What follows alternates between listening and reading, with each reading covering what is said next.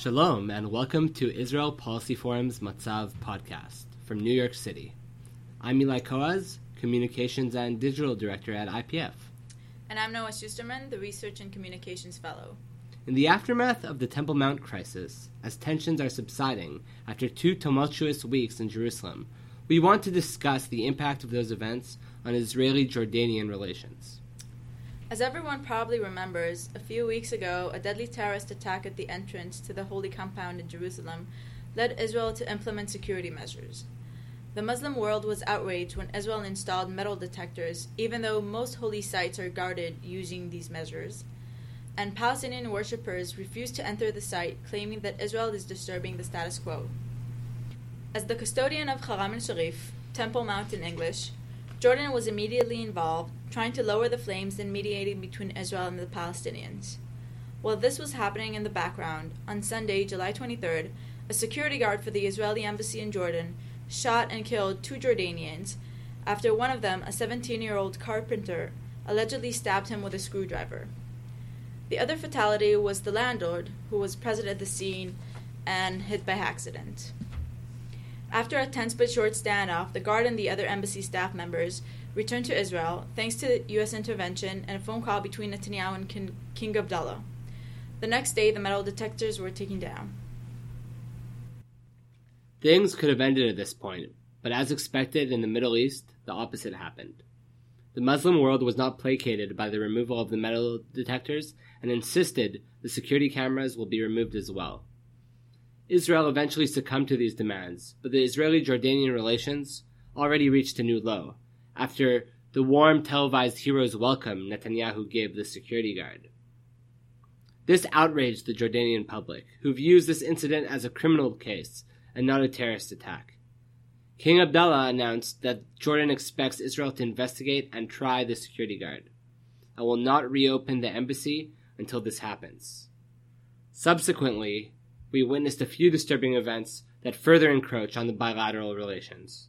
The guard's embassy ID was leaked to Jordanian media. Protests against Israel took place in front of the embassy, with chants of death to Israel and no Zionist embassy on Jordanian soil. Jordanian media is demanding an official apology from Israel and reimbursement to the victim's family.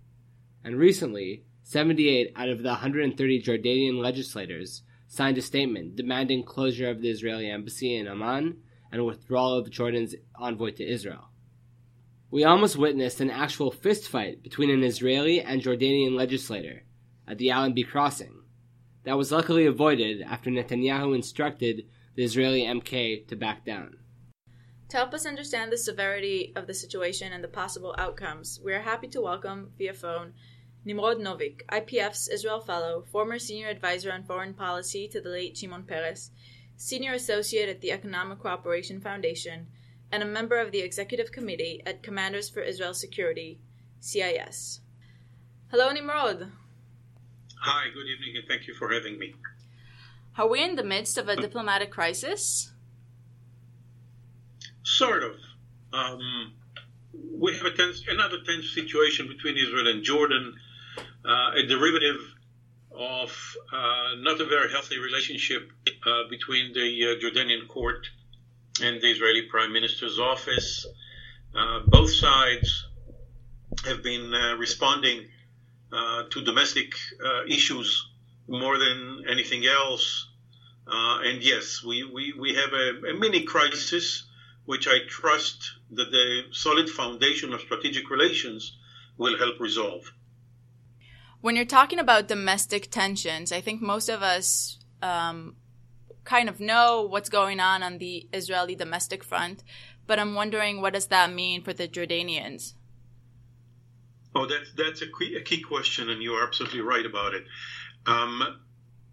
The peace treaty between Israel and Jordan is not very popular in Jordan, and that's really an understatement. Jordanians were not very happy when it happened in the first place, and inflated expectations as to the fruits of peace have never been met. As a matter of fact, Jordanians, there are more layers to it. One is the disappointment with what the peace treaty was supposed to produce for Jordan in terms of economic prosperity and other promises that were never fulfilled. The other layer is, if you recall, the peace treaty between Jordan and Israel was signed not long after the Oslo Accord was signed. Therefore, there was a certain euphoria and expectations as to the pace of progress between Israel and the Palestinians. When that had not materialized, Jordanian grew more disappointed with the peace treaty, and given, as you know, that the majority of Jordanians are Palestinians, with a close relationship with Palestinians on the West Bank and in Gaza, primarily West Bank, but not only. And the fact that for so many years it looks as though the situation is hopeless, Jordanians grew anxious about the appearances of having sold out the Palestinians for Jordan's own interests, let alone that those interests have not been met, at least not in the visible part of the relationship that the Jordanian public is exposed to. So the peace treaty is not popular. Relations with Israel are not popular. Israel is blamed for everything that's going on the Palestinian territories in Jerusalem and so on, primarily in Jerusalem. And the overwhelming majority of Jordanians are totally unaware of the very important, very significant security relationship that are flourishing under the radar. And on top of the security relationship, there's also the economic relationship. And in 2014, a $500 million gas deal was signed between Israel and Jordan for Jordan to receive natural gas from the Tamar natural gas field in the Mediterranean. And I think the economic factor here must also play a big role. It's very important for the Jordanian government to have this relationship with Israel. I think that might be even a bigger question of what holds this relationship together then, if it's so controversial for the Jordanians. Okay, I'll address both of them. The natural gas deal, and even more so, the water issue, where Israel under Arik Sharon have more than doubled the quantity allocated to Jordan at the expense of Israel's share, are very, very important, very significant for the Jordanian government. They don't make the relationship more popular with the general public. As a matter of fact, the Jordanian public was overwhelmingly opposed to the natural gas deal. I don't think that they value that much the benefits to a specific industry in the Dead Sea Valley that benefits from it, and the Jordanian economy therefore. And the entire package of economic relationship are important to the government, and the public does not appreciate it. What holds the relationship together is really the strategic context. Both countries value very much the security contribution of each to the other's interests. It's a clear win-win situation that no person dealing with Israeli strategy or Jordanian strategy can underestimate the importance of, but the general public is not aware of. As a matter of fact, from an Israeli perspective, you mentioned Knesset member, what's his name? Oren Chazan.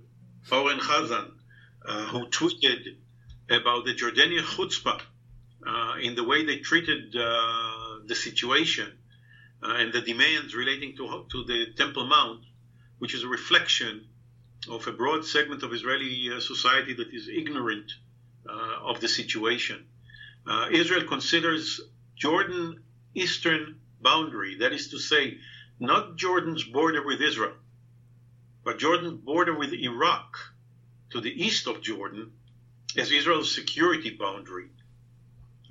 Jordan is perceived by Israeli strategic thinkers as a buffer zone of stability, as an island of stability in a sea of turmoil. Syria to the north, Iraq to the east, and now some difficulties in the Gulf as well to the south. And Jordanian security is an Israeli vital strategic interest.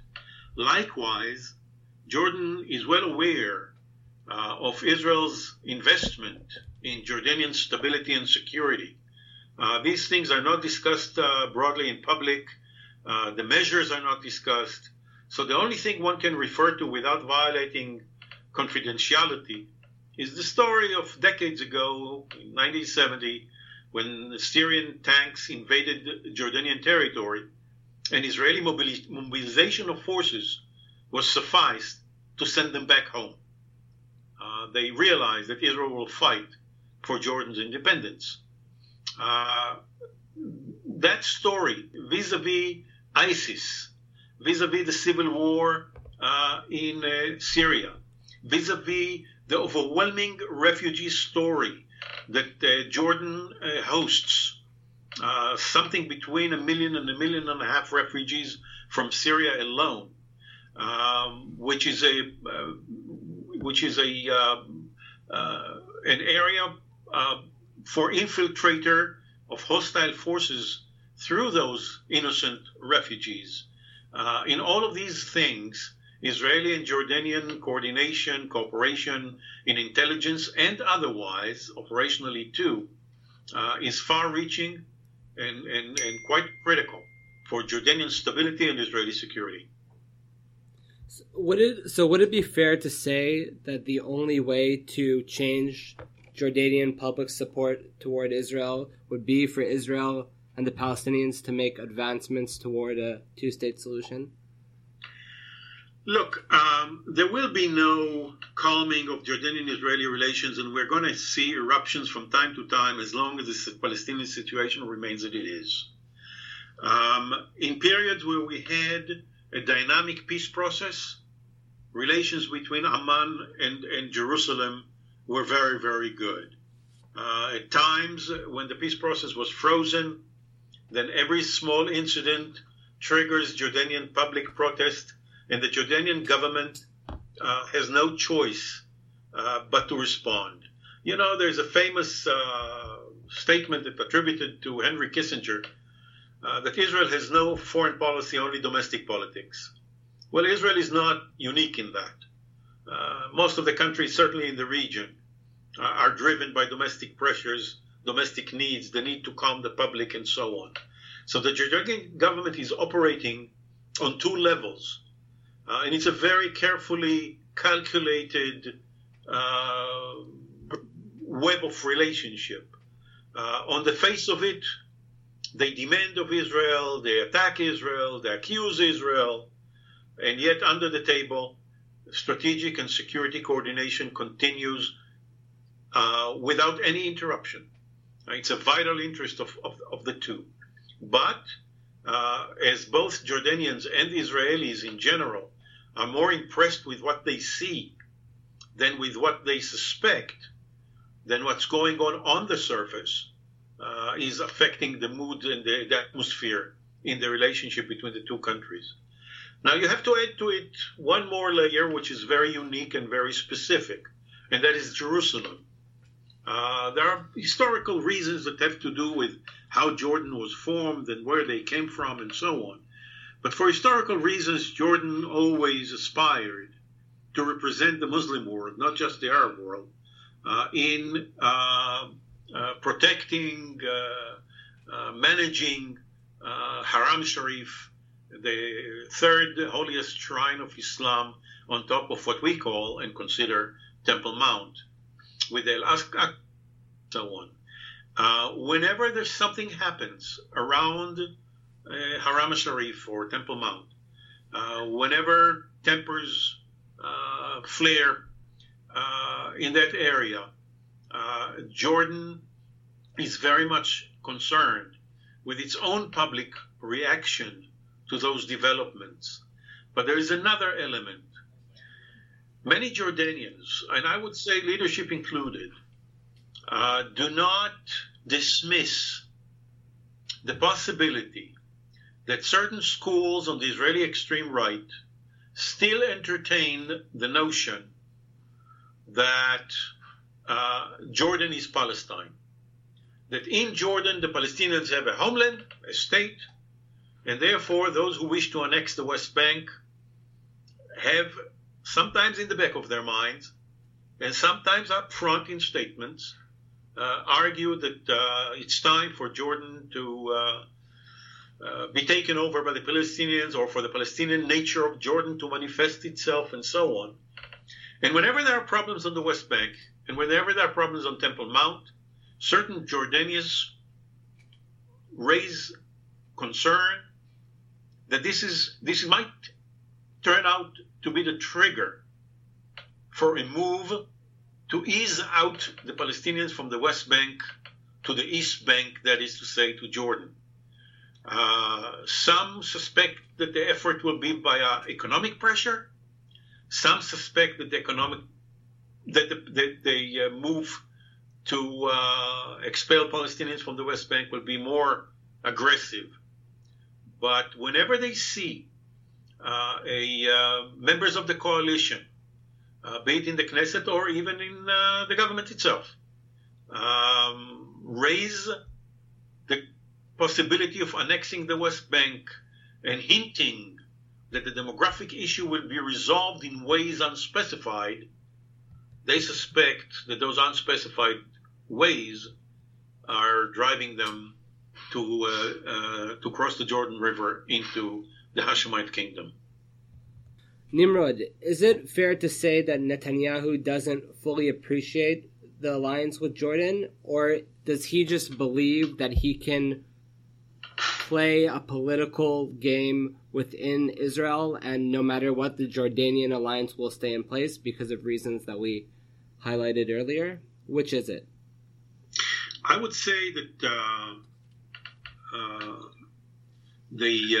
in his first term in office, in the late 1990s, Netanyahu didn't fully appreciate the sensitivity involved. I think he understood the importance of Jordan. He's a very intelligent man, and he's quite sensitive about Israeli security needs. He understood how Jordan is important to Israeli security interests, but I think that he was not sensitized to the effect in Jordan of steps that he's taken.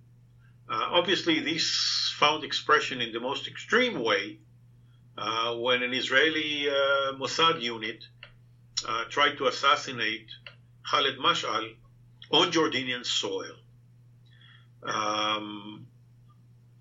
I would say that in his current term, he is far more aware of the consequences. But I'm afraid that in the Prime Minister calculations, at times, political survival, domestic politics take center stage, and other strategic national interests are being reduced to secondary importance. Do you think there's any possibility that Jordan would at some point decide to sever ties with Israel if things are bad enough? Look, given how strong we are, given how awesome we are in regional terms, given how far more powerful we are than Jordan in every measure possible, not only security, certainly in security, but economics, technology, every measure possible, we are light years ahead of Jordan. We share the responsibility of taking risks on our side so that Jordan doesn't take risks on its side. And when those risks are really negligible, I mean, for the Prime Minister to avoid a photo op with the security guard who killed two people, including one innocent, in the embassy or in the residence of the embassy in Amman, that was an affront that was really not called for. The move on Temple Mount without consulting the Jordanians, for no good reason. We have to be very, very careful. We have to pamper those relationships because of the fragility of the Jordanian regime and its importance to our security. So yes, we may become so reckless as to drive them to extremes. Their domestic audience is something they have to, the autobiography of King Abdullah's father, the late King Hussein. His autobiography was titled "Uneasy Lies the Head." The man knew that he is surrounded by adversaries and enemies, and every morning when he woke up, he has to find out which of the guns that are aimed at him are already cocked. King Abdullah is in a very similar situation, with ISIS on the one hand in Syria, and forces in Iraq, and domestic unhappiness, and the economic situation driving the young unemployed to the streets, and so on and so forth, and some pockets of ISIS inside Jordan. It's a very fragile situation. We have to be very, very careful that we don't force him to a point where he has to yield to his domestic constituency. Then, is it possible for this situation to be resolved with an apology, or do you think maybe it requires something a bit more substantial? I don't think that any single incident of this nature is going to cause a serious fracture in the relationship. They're far too important to the two sides for one incident, however recklessly one side dealt with it, will go that far.